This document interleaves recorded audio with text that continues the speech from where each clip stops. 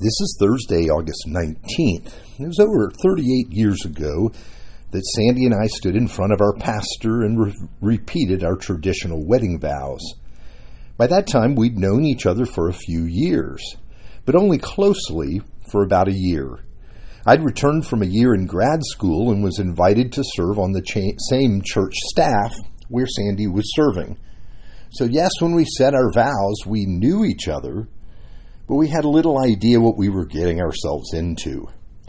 In the first 7 years of marriage, we moved 6 times.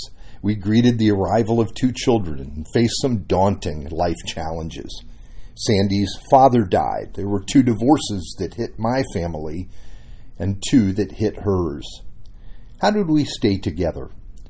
Now that's the subject of our scripture passage for today, from Numbers chapter 30, verse 1 to 2. Moses spoke to the heads of the tribes of the people of Israel, saying, "This is what the Lord has commanded. If a man vows a vow to the Lord, or swears an oath to bind himself by a pledge, he shall not break his word. He shall do according to all that proceeds out of his mouth." Now, in the life of Israel, Moses spoke to the people the commands of the Lord. This command is about the making and keeping of vows. It is the power we have to create our world with words. Now, of course, the whole idea of the power of our words to create the world comes from the Lord himself. The book of Genesis opens with the Lord speaking the world into existence. Now, the Lord might have created in any number of ways, but he chose to speak. Actually, some scholars think that the Lord sang the world to life. That's the picture we're given by C.S. Lewis in his little book entitled The Magician's Nephew. Aslan, the Christ figure in the story, creates Narnia by singing as the boy Diggory watches and listens. Here's from his text. A voice had begun to sing. It seemed to come from all directions at once. Its lower notes were deep enough to be the voice of the earth herself. There were no words. There was hardly even a tune, but it was beyond comparison the most beautiful noise he had ever heard. It was so beautiful that Diggory could hardly bear to hear it.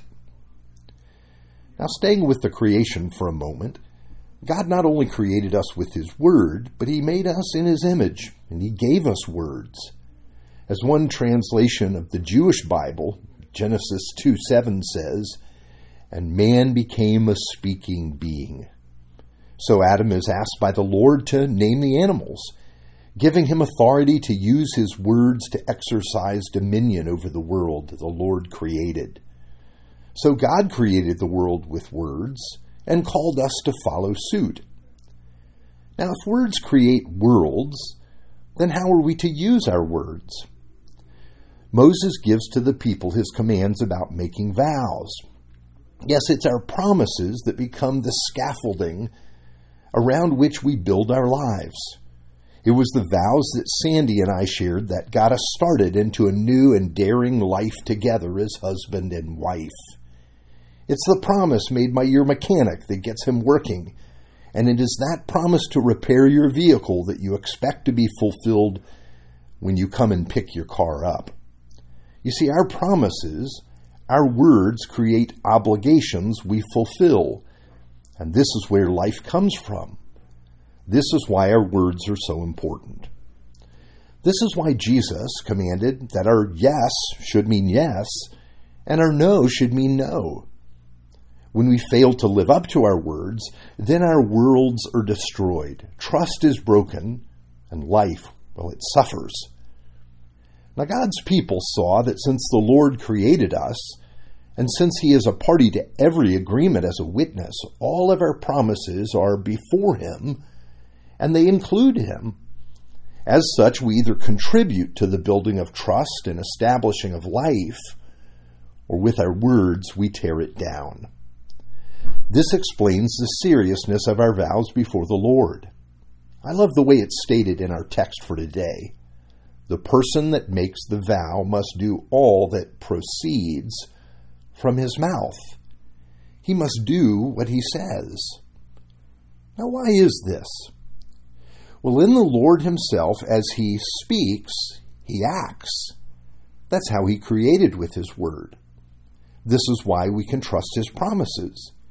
He said that so that that is all we need to know.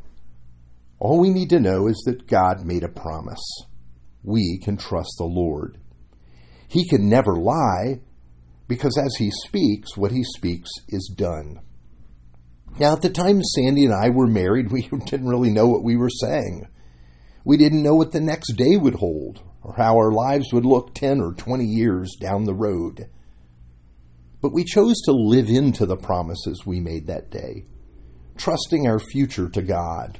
And now, the gospel is also built on the Word of God. Jesus is the Word that has become flesh. God entering our world as a human being and then living out of the promises of God to redeem a people for himself.